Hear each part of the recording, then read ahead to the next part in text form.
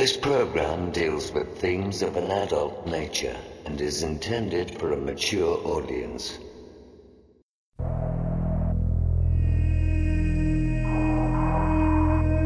The very word secrecy is repugnant in a free and open society. And we are, as a people, inherently and historically opposed to secret societies, to secret oaths, and to secret proceedings.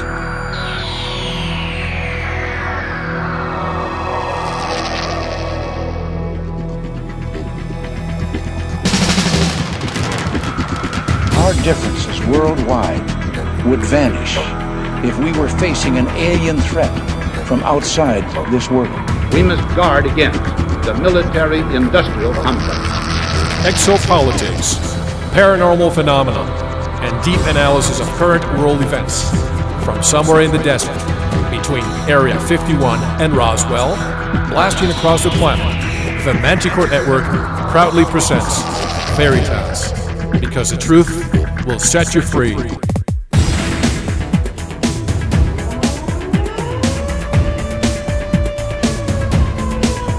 Headline edition, July 8, 1947. The Army Air Forces has announced that a flying disc has been found and is now in the possession of the Army. I'm as mad as hell, and I'm not going to take this anymore! The power they took from the people will return to the people. And so long as men die, liberty will never perish. Soldiers, don't fight for slavery, fight for liberty! The only thing we have to fear is fear itself. Sooner or later, though, you always have to wake up. Be skeptical, but don't close your mind.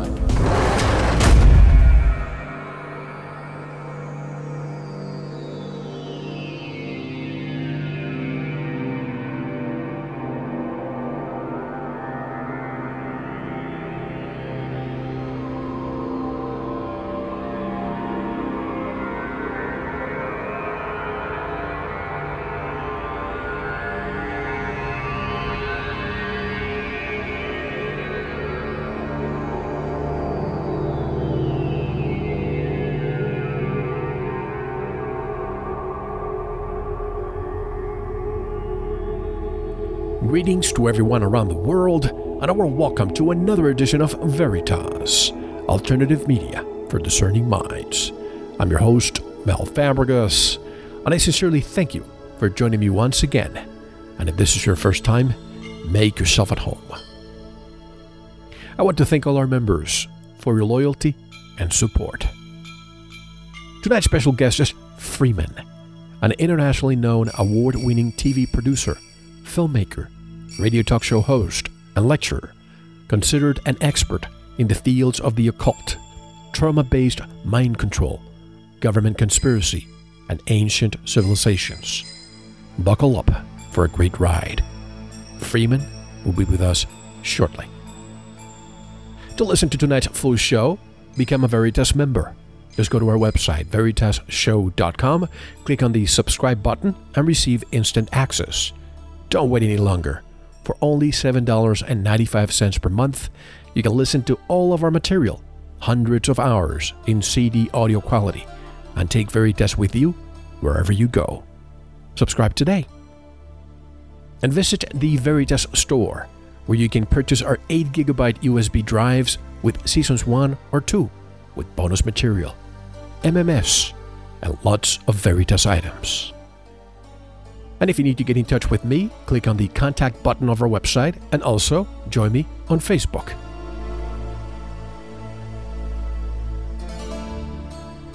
Did you know that the numbers 11, 13, and 33 are very significant to Freemasonry?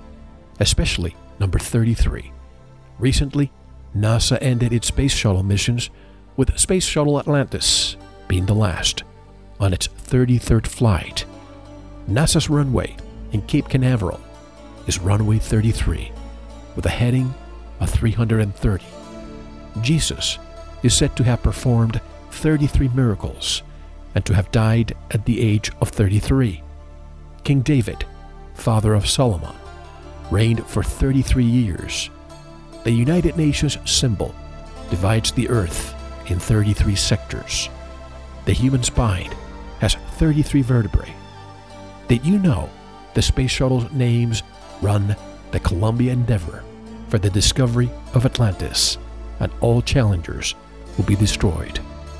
For this, what you may not know about President Barack Obama and other secrets hidden in plain sight, Freeman is coming up next. This is Mel Fabregas, and you're listening to Veritas. Don't go anywhere.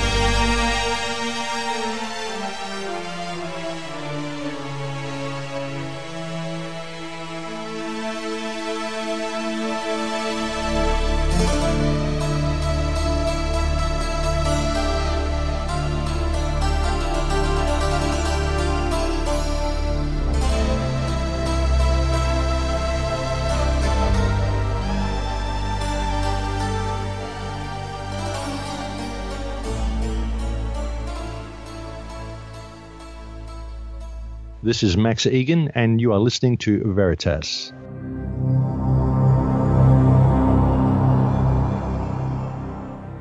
Freeman is the host of Freeman TV and has been witness to a phenomenon that some men only dream of. His natural curiosity necessitated voracious studies of high weirdness, which have led him to discover the hidden code behind corporate logos, the secret of ancient astronauts, while finding time to investigate HAARP and chemtrails. Freeman is an internationally known, award-winning TV producer, filmmaker, radio talk show, and is considered an expert and has lectured extensively in the fields of the occult, Templar history, secret science, and symbolism of Freemasonry, the ancient astronaut hypothesis, trauma-based mind control, and government cover-ups. Freeman publicly announced his fears that a false flag event would occur on 9/11, that W would be forced into office, the economy would collapse on 10/13, and that the next president of America would have his natural-born status questioned. And directly from somewhere in the United States of America, I would like to introduce for the first time on Veritas, Freeman. Hello, Freeman, and welcome to Veritas. How are you? Hello, Mel. I'm very honored to be here. It's my pleasure. Usually, Freeman, I have a set of questions that I keep to give a foundation for each show, but you seem to connect dots where no one has gone before. So I will interject and ask questions as we go along. But I read a compressed version of your bio, but there are other interesting details, including your father working for Project Blue Book and building nuclear weapons, your mother being raised by a witch and a healer during World War II. Tell us more of your background, and we can then talk about the rest. Absolutely. This was a shocker for me. Most of this didn't come to my awareness until I had reached college. I would joke with my mom and say, well, the Pope is a Nazi youth from Bavaria. And she'd say, well, I'm a Nazi youth from Bavaria and, who has personally met Walt Disney, And so all of a sudden, my family life was catching up to my research. And to me, this was a very curious note, being that I was already heavily into UFO research at 10 years old. I was deep into science fiction and ancient astronauts and all of the things, learning ciphers, all the things necessary to become a good occultist or even a Freemason. And as I progressed in my knowledge of all of this, I then came across the Freemasons. And when I saw their compass, square and G logo, this triggered my brain. And I said, wait a minute, I know this sign. Why do I know this? And I had remembered that I would wear my father's cufflinks as space insignia when I played Battlestar Galactica as a child. Now, the connections between this are just amazing. So I start talking with Dad. I'm wondering, how deep does this go? And as I start with him, he all of a sudden tells me, well, yeah, there's a lot to my past you don't know. I was on the first killer submarine with Jimmy Carter. And he starts pulling out pictures of him and Jimmy and all of them on the submarine. And, I have all of this stuff. And then an autographed picture from George Bush Sr. as well with Barbara Bush. I don't know what that's about. Then I find out that when I was in first and second grade, we were moved off to North Dakota. And at this point, he was building nuclear missiles for Martin Marietta. Now, this also meant that he built our first color television and the very first computer on the block, which was bigger than my desk. And I helped him build all of these things. But finally, he kind of just dropped the bomb on me and says, well, I used to chase flying saucers for Project Blue Book. And of course, in my stunned mind, all I could say was, you mean flying saucers are real? And he says to me, absolutely, flying saucers are real. It was my job to track them. I was on an island in the South Seas with 4 radar dishes, and any time a flying saucer flew over, it was my job to contact headquarters. So now I find out my dad's in Blue Book. I find out my dad's building nukes. I find out that he's a worshipful master of the Masonic Lodge, practicing and performing all of the rites and rituals that the leaders of our nations go through. And then I turn to Mom and find out she's a Bavarian or a Nazi youth from Bavaria. That was, well, my grandfather seemed to be very much like me on my mom's side.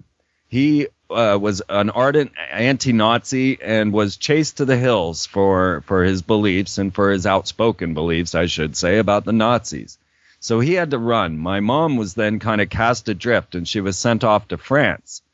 And at this point, she was raised by a renowned healer who would cure cows of warts and things of this nature by performing witchcraft rituals under the full moonlight, which my mom also taught to me. It was in German, so it was kind of difficult, but she showed me the methods, and it really creeped me out, and it creeped her out as well. She never once performed any of these rituals. But so now I find out that my whole family is involved in the things that I'm researching. And to me, this really spoke of genetic memory and how potentially some of us are coming out with this information and not knowing why. That's why you're probably asking so many questions. Was your dad Air Force or a private contractor? He was Navy and Air Force. So Air Force first and then Navy. This is just incredible. So when you say cell memory or genetic memory, you were asking the questions of the things that they were doing before. Why were they compelled to share with you the real truth? That is very strange. And I think a lot of people find out when they realize that their family members or fathers or uncles and grandfathers are members of the Freemasonic Lodge. Because most are not told. And the family doesn't discuss it. Dad goes off to his little meetings, but you never know anything about it. My dad was doing it for years, and I had no idea.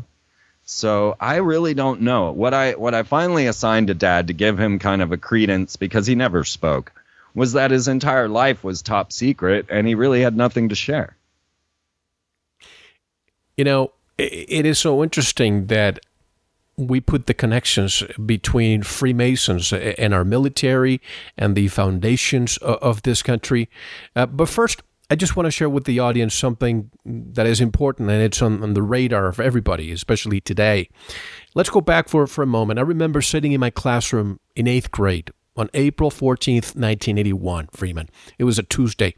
My science teacher brought a TV to the classroom so we could witness the first space shuttle landing. And this morning, with the landing of the Atlantis space shuttle, 30 years later, the era is over. Is this turning U.S. astronauts into hitchhikers when Russia is now starting the era of the Soyuz? We seem to continue spending money into perpetual wars, but space exploration is just a drop in the bucket. What do you think? Well, I grew up in Orlando, Florida, and I watched numerous rocket launches and shuttle launches. It was a part of my life and a part of my existence. We were actually standing outside in the backyard, and my friend said, what if it just blew up? And well, that happened to be the Challenger, and it blew up seconds after he said this. Living in the space age is an amazing thing. My grandfather, at 100 years old, was involved as a train engineer for the gold spike incident connecting the east to west, and then died after the first space shuttle launches. So, watching this rise of technology and then now just a sudden completion of it all was a bit shocking for some. Now, for me, it was not. I had laid out an outline. I seem to have a hypothesis that predicts truly, and I am able to step up and come before the incidents and tell you what's going to occur. So before Barack Obama was placed into office, I had announced that we were going to see the end of NASA, that Obama will shut down NASA and will bring about a privatized space program, bringing about SpaceX and their Dragon spacecraft. So for me, this was no shock. For me, I have been tracking it. I have a section on my website, Freeman TV, that is called the Space War News. And I began right at the moment where Barack Obama said, I will not weaponize space, to the moment he did.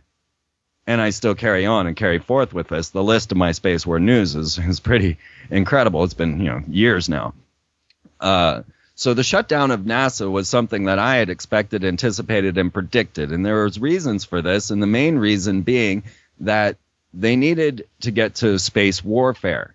And as we look to the plan, as the elite leak their plan towards us in many different directions, Wernher von Braun, the Nazi scientist, the V2 rocket scientist who came from Project Paperclip to NASA, had outlined the method of bringing about a total global dictatorship. And he said, we're going to use the Red Scare. Actually, he referred to they. He seemed to not be involved in this and actually an opponent to this whole situation. He said the Red Scare would be used first, the Cold War. And then we'd move into terrorism, which is where we're at now. This would be followed by asteroids, where actually we're at now. Terrorists was 2001. Asteroids would be the next threat. And then following this, the extraterrestrial threat. The last card. Absolutely. And so I began watching this very interplay. And I watched as the NASA scientists and the NASA astronauts began interacting with the SpaceX Dragon spacecrafts. So I knew the shuttles were going down. I knew Barack Obama was going to come out and say he was going to cut funding to NASA. And I knew we were going to move to a militarized and a privatized space program. This is Orbital Sciences and SpaceX, who is, SpaceX was started by the founder of PayPal, Elon Musk, who is also the owner of Tesla Motors. That's right. A lot of people don't know that, yeah. And he is the very one that will be and is already launching many of the military space operations. So we watched as they moved Space Command over to the Cheyenne Mountain Station next to NORAD and with the Missile Defensive Shield. And I watched as Barack Obama put Ray Mabus in charge of the Space Force, head of the Navy, who is now head of the United States Space Force. Now, many people didn't realize that we had a United States Force, and we have for quite some time, and that when you go and watch Stargate 1 or SG-1, you'll see the Space Force Command seal on their arm patches, and the fact that they're in NORAD, it's all right there. Even if you watch the credits of SG-1, it says, we greatly acknowledge all the help that Space Command and the Space Force has given to us in the making of this SG-1 production. Now, that's very curious as well, because I have an artwork up on my website under Ancient Technology of the Future. And in this, I have the SG-1 staff, including their nemesis, Apophis, and all of the Obama administration. And you will find that the SG-1 crew and the Obama administration are identical in appearance. Now, this blows my mind. To me, this is predictive programming. This is laying it into our souls before it happens. And it also shows you how well developed this whole schedule is. But before you continue, let me just add something to this. What you're saying of the credits of SG-1, the same thing happened during 2001 Space Odyssey. The first cut had the credits of all the contractors that gave a hand. Everybody who was involved with Apollo was also shown on the credits of 2001 Space Odyssey, almost as if saying, look, we faked this, we did it in a studio, but we gave the hand to the producers. Is this more or less what happened with SG-1 and the rest? I believe so. And I believe this actually kind of wraps up in their occult belief system in that we must do these things of our own free will and accord. This is one of the first things you say when you enter a Masonic lodge to perform your rituals blindfolded before they, kill you and stick you in the back of the lodge and then resurrect you. You step in the lodge and say, I've come of my own free will and accord. I think that this same type of occult practice is garnered through Hollywood. And so then we are giving our own free will agreement to these awful things that they do because they project it to us as fiction and as stories that we are excited about. Mm-hmm. I recently started watching I saw the movie Stargate many years ago, and I recently started watching Stargate Universe. I've never watched any of the series, and I found interesting the part about ancient Stargate, which I've discussed on the show. And I seem to think that there's some reality with this. But speaking of Freemasons and NASA, I want to ask you about the number 33. The first thing that comes to mind is the number 33 at Cape Canaveral, the first launch pads for Apollo and the space shuttle. And the runway is runway 33 west of north. Buzz Aldrin is a 33rd degree Mason. Tell us more about what you have been able to uncover. Why are the Freemasons and NASA so obsessed with the number 33? And we might add that this was Atlantis's 33rd flight. That's right.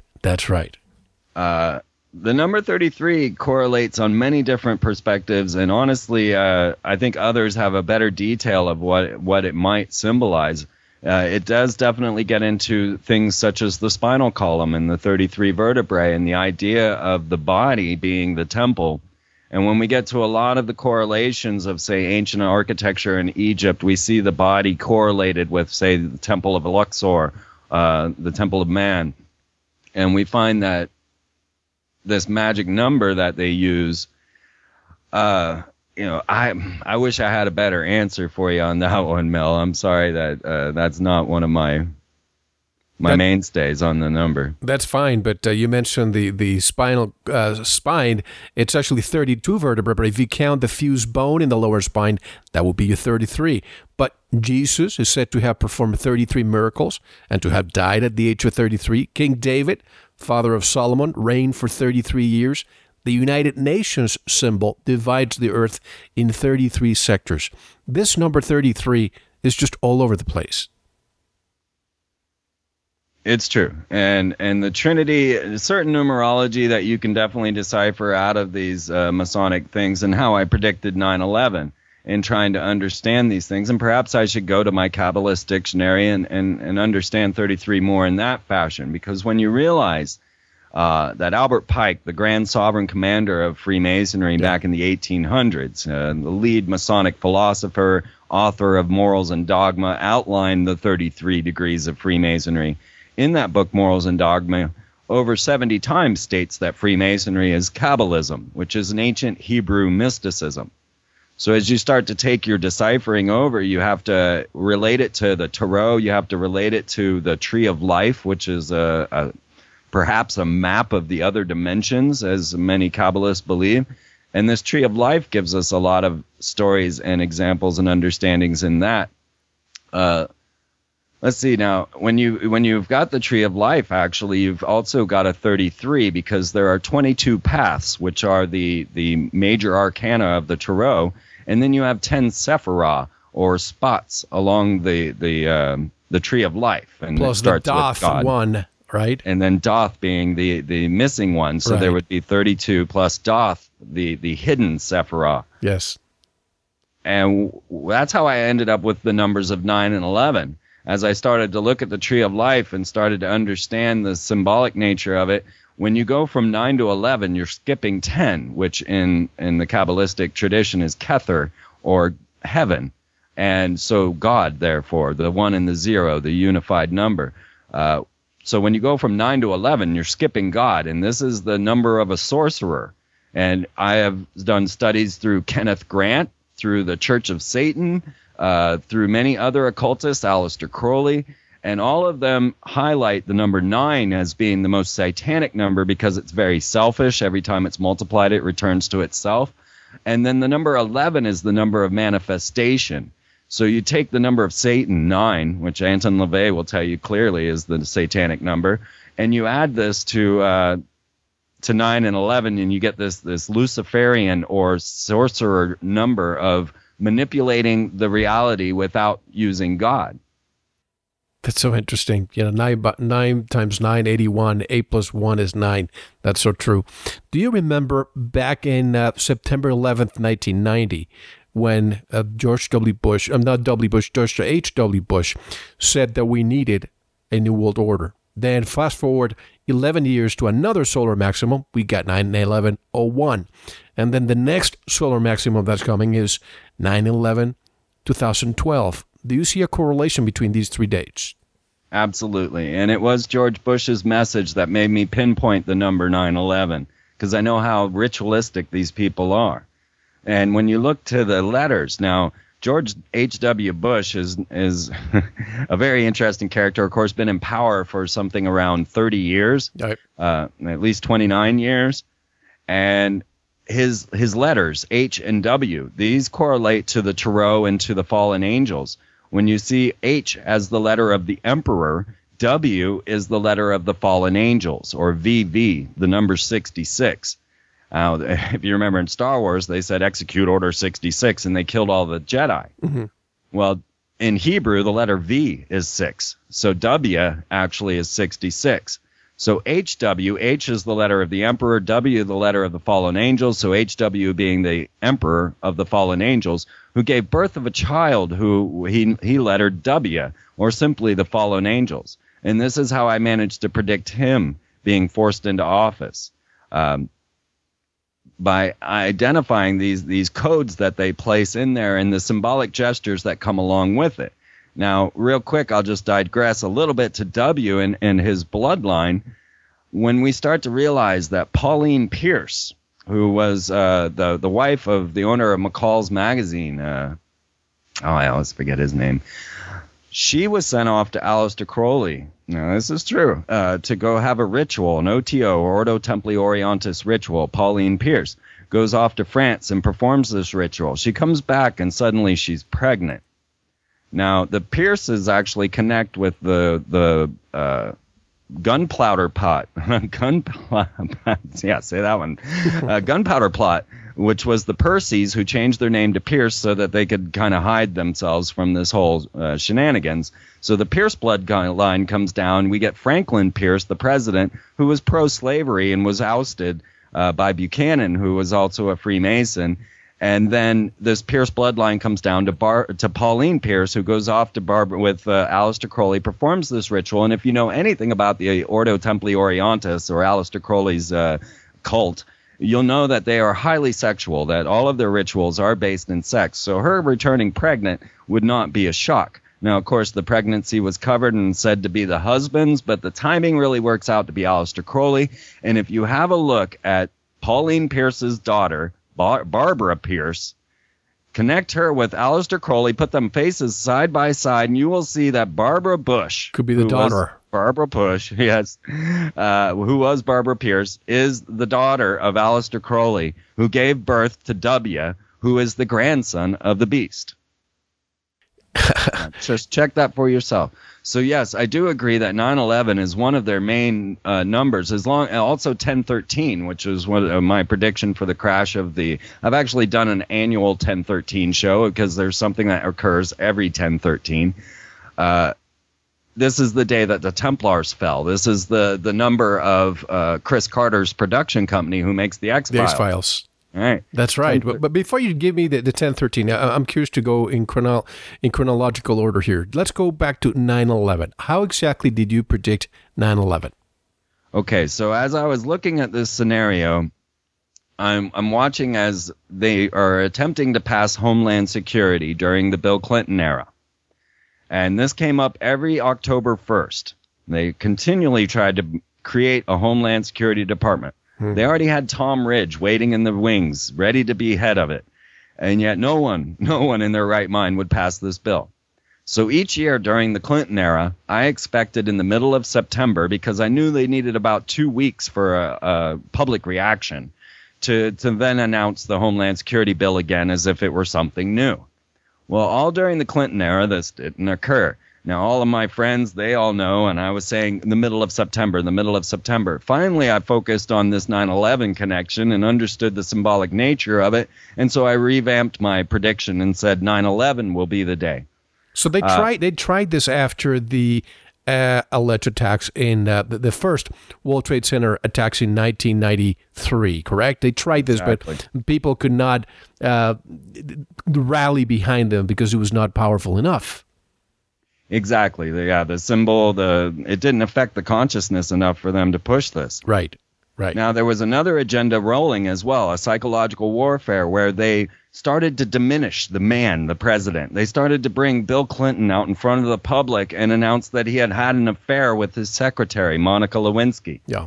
They brought him before the public and made him turn purple as they mentioned him inserting a cigar into his secretary. Of course, she kept her sperm-laden dress around so that she had proof of this whole incident, and they brought this man before the entire public. Now, to me, this was psychological warfare, and this clued me into the rest of the program. I said, now, they don't do this to a president. Never, ever do they bring about sexual transgressions out into the public unless they want to diminish this man. Now, it wasn't Bill Clinton they were after. It was the ideal of the president that they were after. So they diminished this very ideal we had. And in doing so, then set the stage to force a president into office, which was my next prediction. When I saw this rumbling of the W coming around, and I already knew the meaning of W because I was deciphering all the corporate logos I had seen around me, and had gotten to Phillips 66, and I didn't really understand the meaning of it. Well, soon I did, as I opened my Kabbalist dictionary and found 66 to be the number of the fallen angels and connected to the letter W. Even when you look to Hitler and his Volkswagen logo, which was his car of the people to bring about his National Socialism, the Volkswagen logo is actually two V's interlaced. That's right. So this is the 66, the fallen angels. But when you cross the two V's, making a third V, then of course you've got 666 in this scenario. As you look at Phillips 66 logo, you will see that there's 6 points on the crest, and there you again, a coded 666. And I can find these all over the place. Fox equals 666. CERN's logo is 666. Go to your Bit and Apple on your Macintosh. All kinds of satanic symbols I can find. I don't want to digress into that. So now I'm saying, okay, they're going to force W into office, and they're going to make it apparent to everyone that they did so. This is all part of the psychological warfare to then destroy your concept of elections and democracy. And sure enough, they forced W into office, and then they blamed Jeb Bush. And I'm saying, no, look, this is the conspiracy within the conspiracy. You're supposed to think it's Jeb Bush. You're supposed to think this is a Bushian coup. But because I could predict this event, this has been something that's been predicted or planned for quite some time. So when they did force the W into office, as I had predicted, then I knew that would be the year. That was it. And so I stood before, Lawrence, Kansas. I didn't have a public appearance. I had never heard of Bill Cooper or Alex Jones or any of these people that I might have been able to make a public platform out of. Mm-hmm. And I stood up and I said, 9/11 is there will be a major terrorist attack. Don't freak out. It's all for your reaction. This is what year? What it's on 2011? I'm sorry, 2001. You said this was in. Yes, I like to go for the freak factor. I like to trip out the norms, as it were. So I was actually at a party with a band playing, and I took over the microphone and I announced it to everyone at the party. So now, what date? Do you remember it? No, I cut it really close because I wanted them to be, aware. But as I've been saying, I've been talking about it since well into Clinton.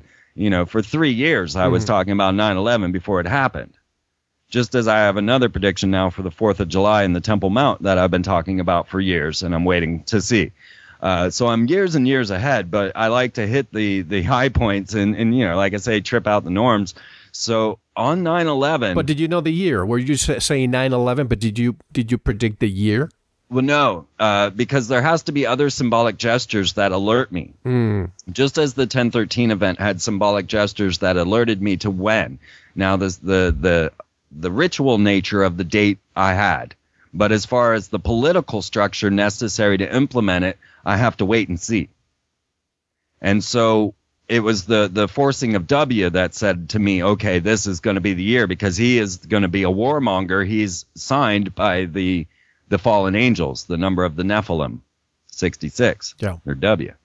So it's when other gestures come into play that allow me to then further my prediction or projection, if you will, of my hypothesis.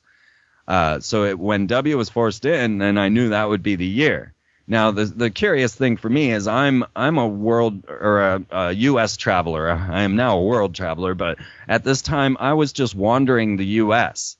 I didn't have a job. I didn't have a home. I didn't have anything. I just traveled, and this is a beautiful, wonderful life, if anyone can ever find it, of synchronicity that just guides you to things that you could have never imagined or ever hoped to do. Certainly, I never meant to be speaking to you or be on television or anything that I'm doing now. This all just happened to me because I was on my path. So here I am in a house in Lawrence, Kansas, and I don't have a calendar. I don't have a television. I don't know what's going on in the world. People think that I'm, really into watching everything, although I am an avid watcher of C-SPAN and CNN and things of this nature. I wasn't at the time. So all of a sudden I have a line of people standing at my door, and I answer the door all groggily, not knowing what's going on, and they're demanding how I knew. And I'm totally baffled by this. I'm like, what are you talking about? Knew what? And they said, you were right. There was an attack. And I'm like, I didn't even know that day was 9/11. I had no idea. I don't pay attention to the calendar. And so, but what was really curious to me was that at least 3 people in this dozen people in line in my door had their bills already folded as the Twin Towers burning. Ah, okay. Now, this is a curious note for me, and probably something only I know, is that people on 9/11 knew of the bills being folded to show. Now, this again goes to my free will and accord type of cult scenario. How did they know? How did they know? Right. How did you know? They said, it was all over the internet. Okay, now I'm not for a minute going to believe that somebody suddenly figured that out on 9/11. But I'm one that watches these things and have for quite some time. So I still remember that on January 1st, 2000, when you signed into your Eye of the Pyramid AOL account, they give you a poll. And on January 1st, 2000, that poll asked, would you take a national ID card? Huh. These are the type of things that when you're aware, you can see the sociological programming going on. And this is how I make my prophecies, if you want to call them that. I look back to number 6. Hitler was declared dead on May 1st, 1945, and Osama was declared dead on May 1st, 2011, exactly 66 years later. No body, no shrine, basically both in the same situation. We know what happened after the Nazis lost the war. They won the peace. Do you think the script is still alive? And can we say 9/11 was our Reichstag fire? Oh, absolutely. Absolutely. And it was so beyond that as well. Because this is a global conspiracy. So to say 9/11 was an inside job, you're not really getting the whole picture. Right. Because what they are attempting to do right now is make America Satan.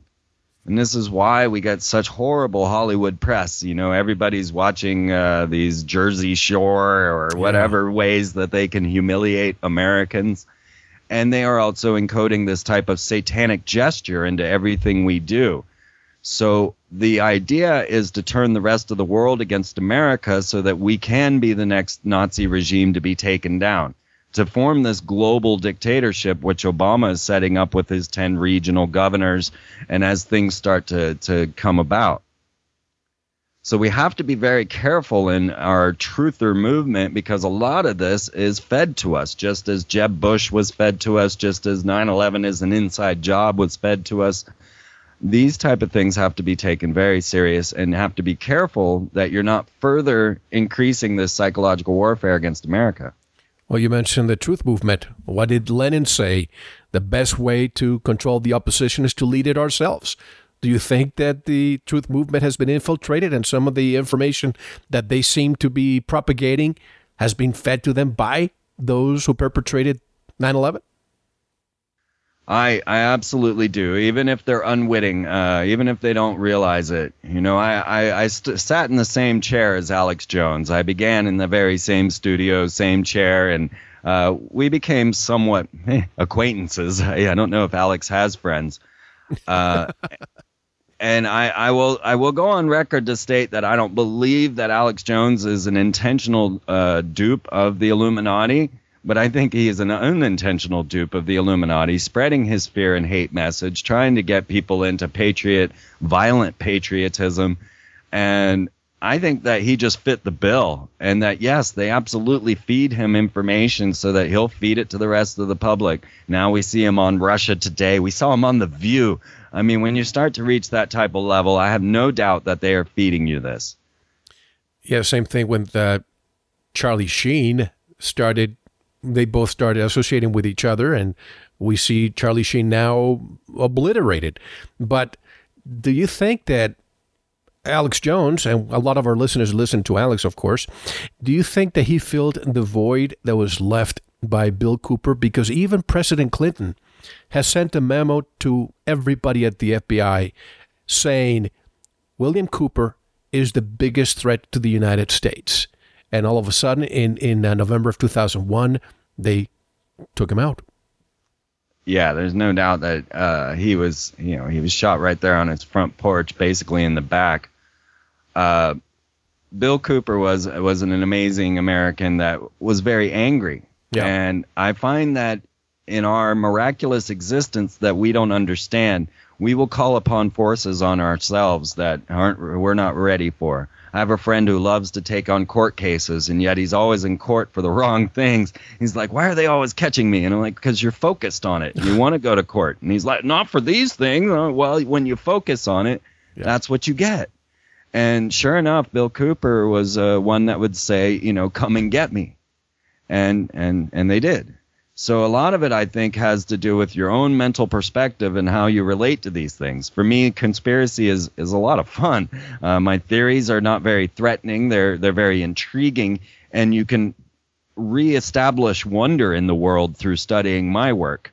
Whereas others are really just then focusing on political spectrums, on head games that really have no true influence in our world, because you can't stop these things.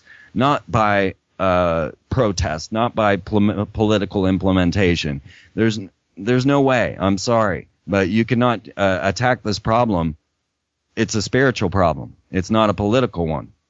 And so as we start to grow in our spiritual nature, as we start to understand the universe around us, then you can start to address the problems. But as long as you're going to be stuck in this mindset where you want to attack your enemy, then you are your enemy. And I have to say, I remember when I listened to Jordan Maxwell for the first time, Michael Tessarian and some other people. At first, because you think outside the box and because you try to connect dots that others in the mainstream don't even go there, it's very difficult for those of us who awoke later in life to get it. But once you start rolling in that direction, you can't stop. So now when you see, like I said, May 1st, 2011, exactly 66 years later after Hitler was declared dead, 9/11, the Reichstag fire, they had Fatherland Security, we have Homeland Security, they have the Enabling Act, we have the Patriot Act. You seem to see it. The question is, now the Nazi Party has changed its name, it's on a worldwide basis. What's the end game? Well, we are looking at as it starts to unfold, and we're watching now as they bring about this asteroid threat. The near-Earth objects of Jet Propulsion's laboratory is put out all over the place, and we've had these mysterious incoming fireballs that are causing sonic booms and then followed shortly by earthquakes. Now, the first one that I had tracked on this went directly over the HARP facility back in the late 90s. And at that moment, I had questioned. Now, I made the very first documentary on HARP ever, and I questioned in that documentary whether we had the ability to hurl these type of fireballs at our own planet. Now, as I've tracked them and watched over time, we had many, many more of these incoming, sometimes green, but anomalous fireballs, in that every scientist that's ever looked at them does not see a rock There's never been a meteor found in connection with them except for one, which the rock seemed to just happen to fall into the university professor who studies this backyard when they were trying to cover this. And then suddenly, and I have this in the Space War News, they announced that these fireballs are classified secret. Now, how can you classify a fireball secret? But sure enough, these things have been causing havoc all over the globe, and meanwhile, they start launching all of these space-based space surveillance systems. Right. As we watch this unfold, then we know that the next thing is the extraterrestrial threat. Now, curious for me, the asteroid that they were mainly concerned about to come and destroy planet Earth in 2029 or 2036 was named Apophis. Now, Apophis is the serpent deity of destruction of Akhenaten's religion. The nemesis, there's Satan. Exactly. It is the original Satan, because Akhenaten is the purveyor, the creator of monotheism. And now we have their Satan coming in, and this plays into the Obama story very heavily. So now we've got all these threats coming in, but of course, as they say, as Werner von Braun had said, the next threat was extraterrestrial. So we watch now as, say, Fife Symington, ex-governor of Arizona, who was around for the Arizona Lights, the Phoenix Lights, who came out and dressed his aide up as a gray and laughed at the city council and the people that had come to question what that large V-shaped craft was hanging over the city of Phoenix. Well, of course, he laughed them off stage, but now you see him on documentaries left and right saying, oh, if you had seen that craft, you would know it was otherworldly.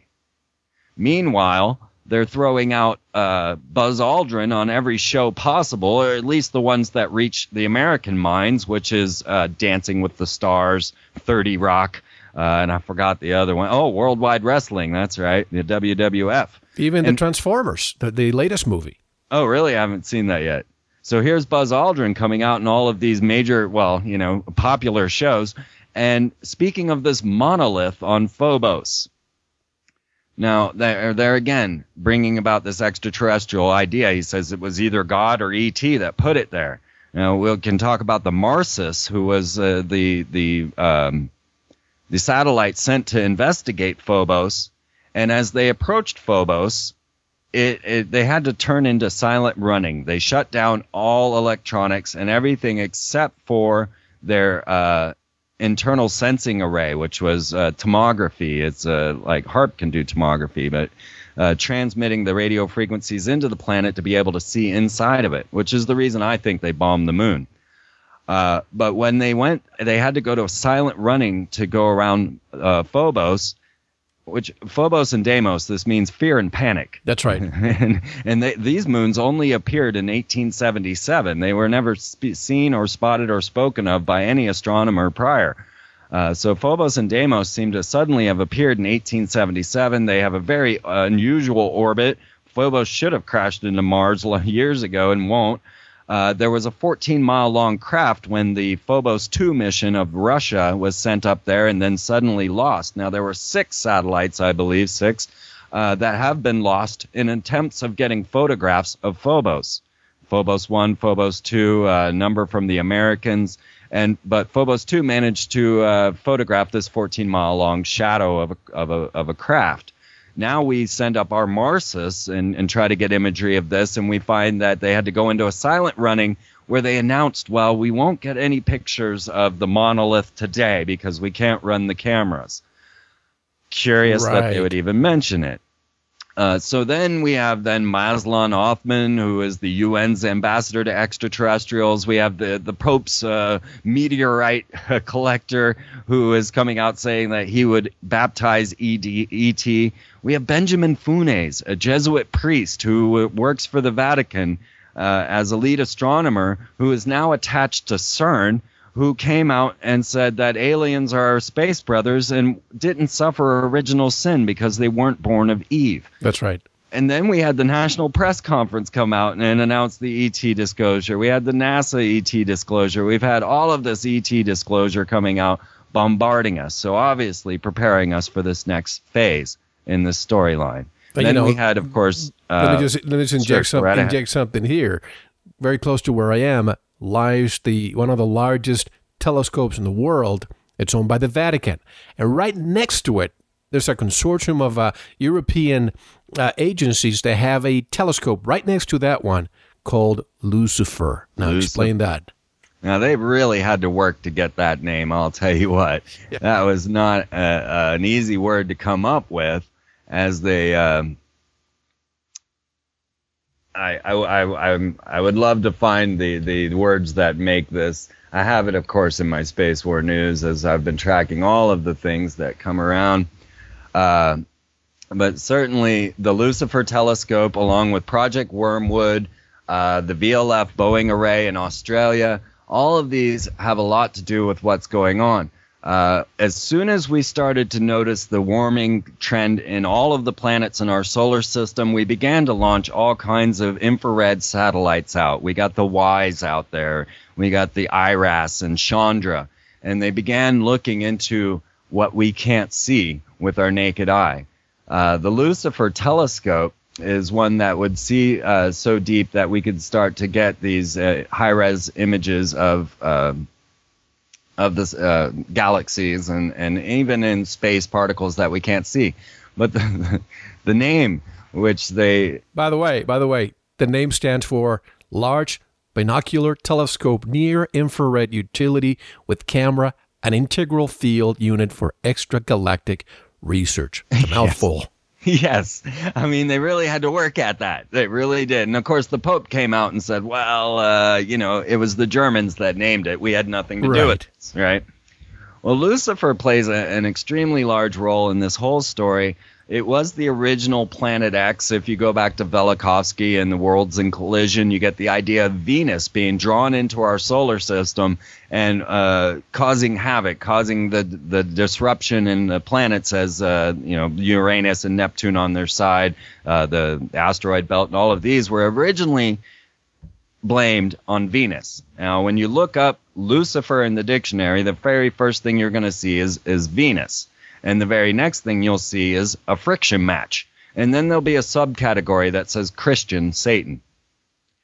Lucifer plays into this so heavily in the Freemasonic idealisms.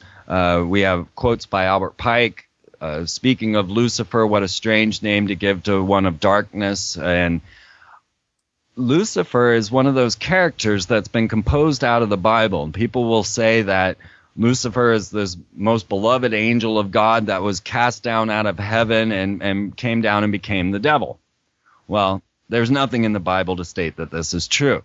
There are two quotes within the Bible, one that says, "And Satan fell like lightning from heaven," which, curiously enough, in the native language of Jesus, in Aramaic, that statement would say, "And Satan fell like Barack Obama." Because Barak means lightning in Aramaic, and Obama is from the heights. Okay, so Barack Obama is Lucifer, is the lightning from heaven. And when you play Yes We Can backwards, it clearly says, "Thank you, Satan." Or vice versa, say "Thank you, Satan," and reverse it, and you'll hear, "Yes, we can." Okay, but Lucifer is not this character that they use in this storyline. There is nothing in the Bible to say this is true. Then you get to, "O Lucifer, how thou hast fallen." Now, this word, Lucifer, was suddenly interjected into the King James Bible. It never existed in the Bible prior to this. We had phosphorus, but we did not have Lucifer. This came up in King James. I personally believe that this is Sir Francis Bacon's doing, who is also most likely Shakespeare. And he has encoded himself into the King James Bible many times. Now when we look to Lucifer, we actually find that the story comes from Dante and Milton, Paradise Lost or the Divine Comedy. This is where the true story of what people think is the story of Lucifer comes from. And we also find that... I lost that train of thought. Let me mention something while you gather your thoughts. You mentioned that George W. Bush was forced into office.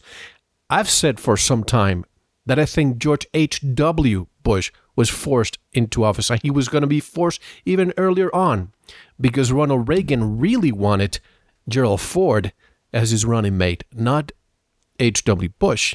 And we all know what happened in March of 1981 when they attempted to kill Ronald Reagan, and it was Hinckley's brother who was going to have dinner with Bush's son the night before, and the family of the perpetrator was an oil baron family, very friends with the Bush family. So in other words, they really wanted a shoo-in. They killed Reagan.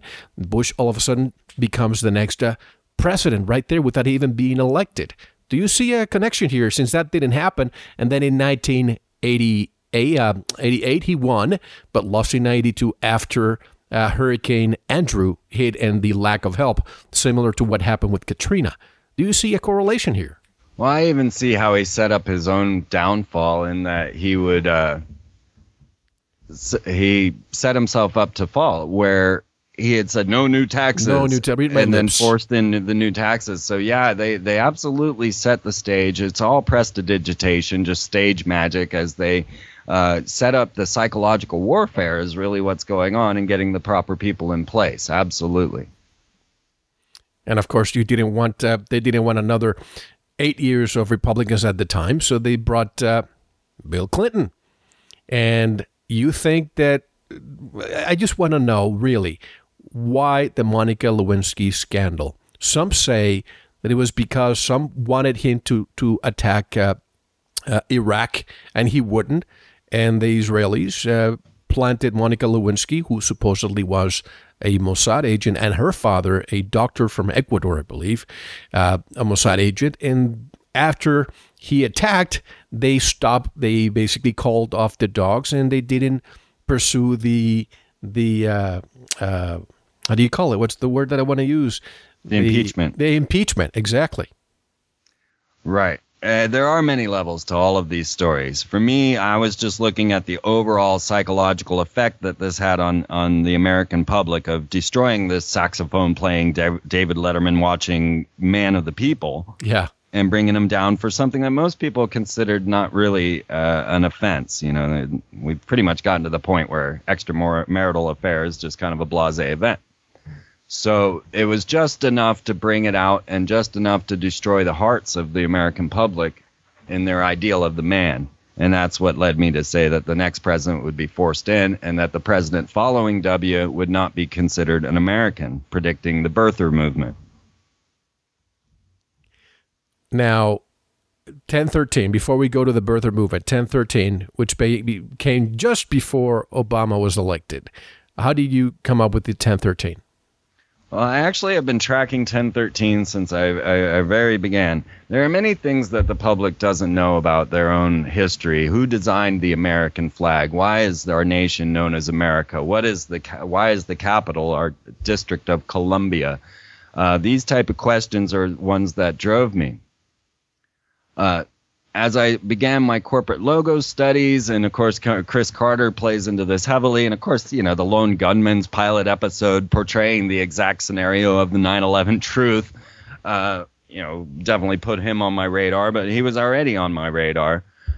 So 1013 was something that I had been tracking for quite some time. It was the day that Mother Mary gave her final projection to the children at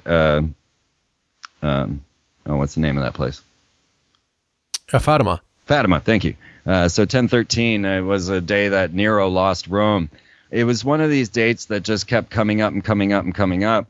And it was the day, of course, that the Templars were disbanded and considered criminal. Or even worse, spitting on the cross or peeing on the cross, kissing each other in the anus, these type of things that they had done. So as I'm watching this 1013 and tracking the Templar connections with Freemasonry and how this all played into the storyline, I started to watch these symbolic gestures, or notice symbolic gestures coming to the Templar head, if you will, such as W went to go visit the Pope, and they visited in St. John's Tower. Now, St. John is the patron saint of the Knights Templar and of Freemasonry. And this is an event that has never occurred, never before has a pope hosted a guest in St. John's Tower. So this was first clue. Then he met W on Friday the 13th. Now, the reason Friday the 13th is so unlucky is it's the Friday the 13th, 1307 Templars. Of October that the Templars fell. Right. So here were some more symbolic gestures. Now, I started to get rumblings in the ethosphere that the Pope was secretly investigating the Illuminati and the Knights Templar. So I just kind of kept my ear open and waited. And sure enough, the next thing you know, the Vatican comes out and says, oh my God, we suddenly found this document that's been hidden for 600 years. It was misplaced or misidentified, miscategorized, and it exonerates the Knights Templars of all wrongdoing. Now, this was huge to me, because this is, as I say, a 600-year-old warfare that's been going on with the Vatican and the Templars. And, of course, the Templars came back and said, well, okay, give us all our property back, because they were the richest men in the world, the richest organization in the world. I don't think the Vatican's going to give any of that back. But this exoneration of the Knights Templar, to me, was all of a sudden a movement and a push towards their final phase of World War III. As you look into Albert Pike, this Grand Sovereign Commander of Freemasonry, whose ashes are in the Temple of the 33rd, he stated that we needed to create these 3 world wars. And he outlined them in a very perfect way. Now, this was 1891, I believe, that he wrote this out. And in the Third World War, he said we had to get the atheists fighting the Christians. Now, this is coming into play with Barack Obama. For one, he was not allowed to, he did not allow any Christian minister to say the name of Jesus Christ in his inauguration. So when you find Gene Robinson, who was actually the first openly homosexual Episcopal cardinal, or bishop, he comes out and says, and gives his prayer to the God of many understandings. And I guess, if you're a homosexual priest, you might want a God of many understandings. I don't know. Then Reverend Black, he comes out and he says, to the Lord of all nations. And I thought that one quite curious, because if you kind of read your Bible openly, you'll find that it was Satan that offered all the nations to Jesus. So who is this Lord of all nations he's referring to?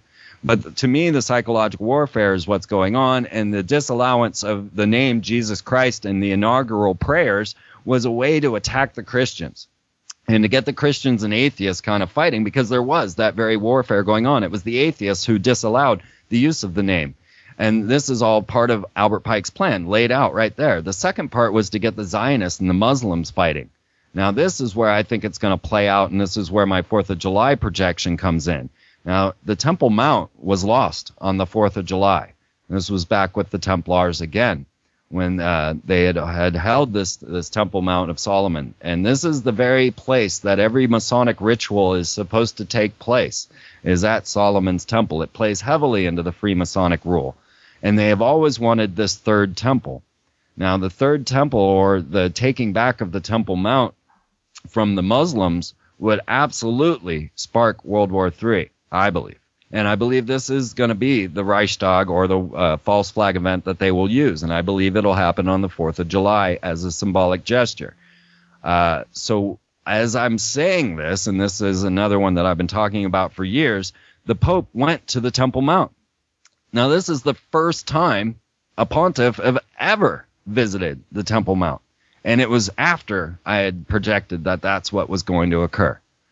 So now we've got this whole scenario unfolding as they start the psychological warfare for World War III. You can see the programming exactly as Albert Pike laid it out. He was writing to another Mason who was known as Mazzini, who was the M in Mafia, and has a giant picture there in the New York Grand Lodge, where on 10/13 UFOs were hovering over the Grand Lodge of New York. Exactly. I was live on the radio doing a mock alien invasion on that day with Jack Blood, when suddenly it became real. So almost like the Orson Welles moment, isn't it? It was. You didn't know what to do. I didn't really believe it myself as the phone calls started coming in from New York all over the place. And, of course, it was Fulham's projection that on 10/13 we would see these UFOs. And the fact that they were directly over the New York Grand Lodge, and everyone filmed it. And then I went there myself. I actually took Dan Fogler of Balls of Fury fame to this Grand Lodge, and we filmed a new movie that I'm going to be in called Don Peyote. will be coming out in September. I'm really excited. Instead of Don Quixote, Don Peyote. Nice. Don Peyote. I took Dan Fogler to this New York Grand Lodge, and the Mason that took us on the tour was exceptional. I mean, he said we couldn't film, but yet didn't stop us. Yeah. And he gave us a show like I could never believe. He is telling Dan Fogler that they put bodies on the altars, that they were lunatics and did their rituals at night, that they rule the world and have all the money. He is saying everything I could have told him. And this was on the winter solstice last year during a lunar eclipse while we're in the Mason Lodge, and I'm teaching Dan Fogler all about Satanism and the connections to the Masons. Well, hold that thought, because we have to take our one and only intermission. But Fulham died just after that book came out and after that 10/13 date. But just a quick correction. I said Monica Lewinsky's father. I know this may sound irrelevant. It was a Jew from Germany, escaping Nazi Germany, his parents. He went to El Salvador, not to Ecuador. And the reason why I bring this up is because someone sent me a picture of a diplomatic car, a vehicle, entering the U.S. Embassy in El Salvador, and it had a Nazi banner or a label, a sticker on the back of the car. The U.S. Embassy in El Salvador is the largest in the Western Hemisphere, and it's located in a street called Knights of Malta. I want to ask you about this and a few more things, but tell people how to get in touch with your work, how to listen to you on radio, etc. Absolutely. Well, I do a live broadcast every Saturday night at 8 p.m. Central. It's called The Free Zone, and you can listen to it right there on Freeman.tv. You can also get everything I've ever done. I have over 700 hours of audio and video, personally made documentaries, just endless stuff about mind-boggling and mind-bending information right there at Freeman.tv. I don't know. I do so much that people think I'm a team. So there's a lot to say about it. But if you just go to Freeman.tv and don't be afraid to touch everything, click on everything. I set it up as kind of a magician's little lair where you can't go find exactly what you're after. You just got to explore, because you don't know what's in my mind, and you want to.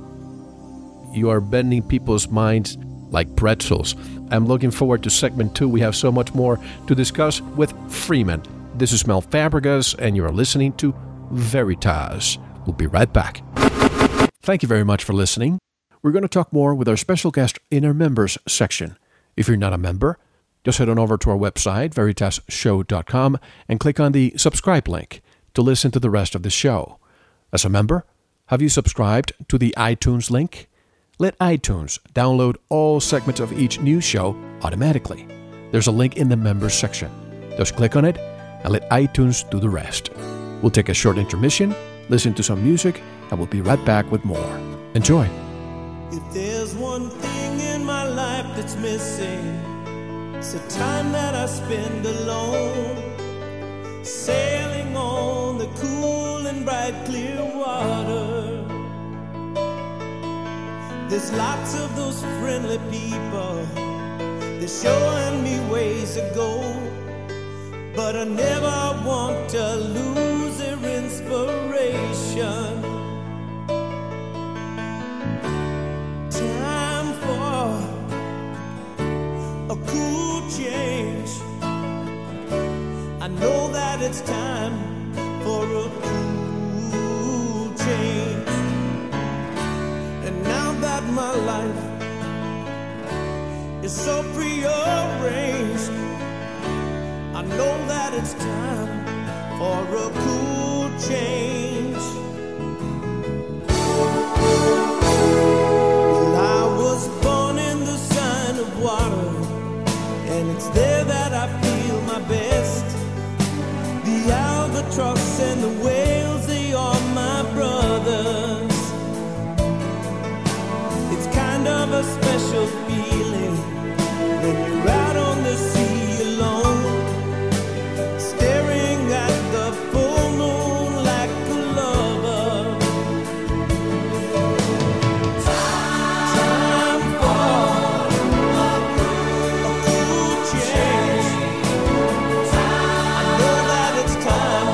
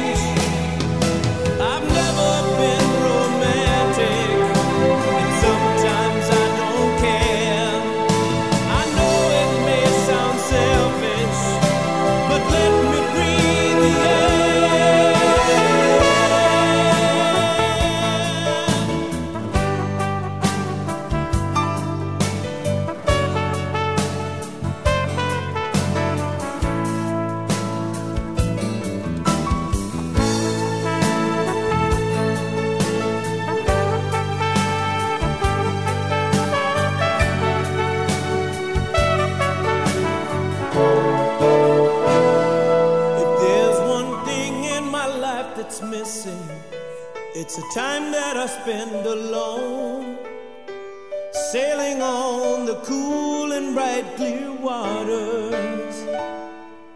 It's kind of a special feeling, out on the sea alone, staring at the full moon like a lover.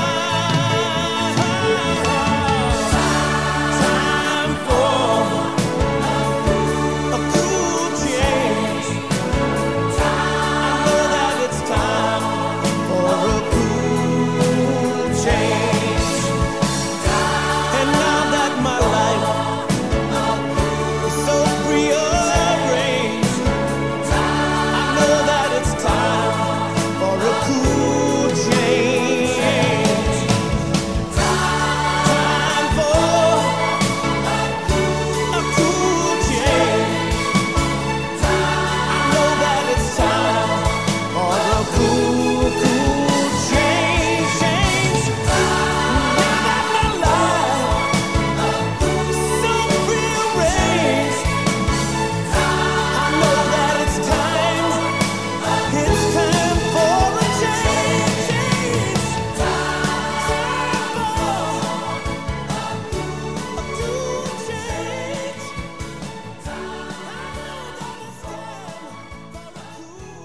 This is Bradley Lockerman, and you are listening to Veritas.